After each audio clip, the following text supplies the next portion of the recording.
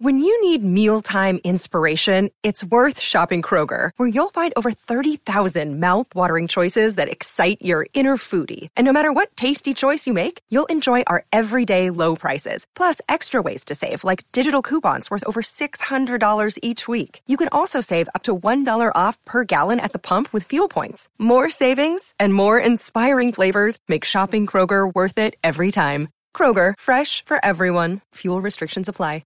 Welcome back to the show. So the Magic Millions gets completed on the Gold Coast today, but tomorrow at Flemington, the Resimax Group Rapid Racing Race Day returns. The afternoon of straight racing will be focused on fast and fun with 7 races up the famous Flemington Straight, kicking off at 3. There'll be a race every 30 minutes, making Flemington the place to be for a perfect summer Friday afternoon. Weather looks pretty good, and Lee Jordan, the VRC Executive GM of Racing, will be hoping for a big crowd, and he joins us this morning. Morning, Lee. Good morning, Julian. Yes, and welcome everyone. And as you said, fast-paced action tomorrow. The first is at 3 p.m. 7 races, all down the Flemington Straight, and 30-minute gap. So it's that compact, punchy program. First at 3, last at 6, 3-hour program with plenty of great racing and plenty of action. And it's something we've been running now for a few years. And I think like a normal race day can go for 5 hours plus. And what we want to deliver is some, fast action, fast pace, and hopefully the timing. It's still in school holidays, so hopefully we can see plenty of families come along, and maybe some people can leave work a little bit early. Don't tell your boss, and just hop on the train and come out and have a couple of beers and enjoy the punt. Yeah, I think on a Friday afternoon that's okay at this time of the year. I was going to ask you, so what's the audience you're trying to capture here? Is it families? Is it maybe people that are casual racing fans, but as you say, don't want to spend a whole day at the races? What sort of audience are you trying to get in here? No, it's a really good point, and what we're trying to do is probably appeal to the people that may not be your rusted-on race goers. It's probably something a little bit different. As I said, that compact program, so it's only 3 hours. A normal race day is 5 hours plus, so you can come down, experience racing. Maybe you've never been before. Come along and, you see racing. I mean, I love racing down the straight, something unique, all the races just down the straight. We've also got something that might appeal to someone who probably maybe not right into all the technical stuff with racing, is something that's called the fastest speed competition. So for the last 4 races, race 4, 5, 6 and 7, people that are on course, they're able to enter and predict and pick what they think the fastest speed by kilometres an hour like it. a horse may run. So they don't have to pick the horse. They only just have to pick the fastest speed. So, and it's measured over a 200-metre section. So to give you an example, Julian, Black Caviar, who's well known to everyone, is our fastest famous sprinter. She clocks 71 kilometres per hour. So for those people sitting in their cars at the moment observing the speed limit at 60 k's, you can imagine there goes Black Caviar just trotting past you. So it gives you a bit of an idea also how fast they go.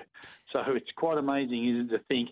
Now, I wouldn't be predicting 71 kilometres tomorrow. I'd probably more go probably around that mid-60s, which when you think about it, they're still going past the person sitting in at 60 k's in the traffic today. So it's quite amazing to think that's the sort of speed these horses get to. So it's simply you enter via QR codes with the race book and other outlets and just predict for the last 4 races what you think the fastest speed will be over those 4 races. And if you're correct or you're nearest the pin, you can walk away with a beautiful TCL television, which is a great prize. It just shows how brave our jockeys are when you talk about speeds like that. So plenty of live music as well, food and drink options, a Pim's pop-up bar, croquet corner, DJ. So it's got something for everyone. You mentioned Black Caviar there. The Black Caviar Lightning Stakes has been rated at the Longines World Racing Awards as the best sprint race in the world. Nature Strip announces the best sprinter, heading back to hopefully the Black Caviar Lightning Stakes at Flemington on Saturday, February 18. We've probably got the best jockey in the world in James McDonald. So we're doing a bit right in Australian racing at the moment. Well, I think you're right, Julian. It was great that was announced for the world rankings, and that's all countries around the world, USA, England, Ireland, France, Hong Kong, Japan, where it got the best sprint race, but also the second top sprint race that was rated in the world is the Champions Sprint that was run on the final day last year. Our revamped Champions Day was the final day of the carnival. And conversely, the 3 Group 1s on Champions Day, the Group 1 Sprint, the Group 1 Mile, and the Group 1 Champion Stakes over 2,000, all 3 races were in the top 100 in the world. So we did pretty well, Flemington. Pretty proud down here. We've got some really top-class racing. And as you said, the Black Caviar Lightning's back on the 18th of Feb. We're hoping Nature Strip will be there, and actually Rockin' Horse that knocked him off in the Champion Sprint in November. Hopefully they'll be going head-to-head again, plus some other top-class sprinters as well on the 18th. So all shaping up, and we've obviously got our new Australian Cup Day this year towards the end of March, the Group 1 $3 million Australian Cup. So it's all shaping up, coming into this next 2 months, but we kick it off with Rapid Racing tomorrow. Speaking to VRC Executive GM of Racing, Lee Jordan, head of Rapid Racing tomorrow at Flemington. You mentioned revamp there, and certainly the Champions Day at the end of Melbourne Cup Week was certainly a success there. The big story this week, though, has been about talk of a major revamp and the possibility of moving the Cox Plate back a month. Have you got thoughts on that? Yeah, it's interesting, Julian. At this time of year, Racing Victoria go through their planning process for 2023-24 racing season with their race dates, and they talk about the program as well. So they're looking at various scenarios, etc. As you said, we introduced the Champions Day last year, which was a great success, and we saw different people coming too. A younger audience engaged. So we're obviously got plans to make that bigger and better. Obviously, there's discussions between Racing Victoria and Moonee Valley about Cox Plate Day, and I think there's a lot of things to be thought about moving such an iconic race from where it traditionally is now to that space. So that'll play out, obviously, in the next few weeks. But here we're obviously pumped up about the 4 days of the Spring Carnival, and we'll be looking at trying to make it bigger and better.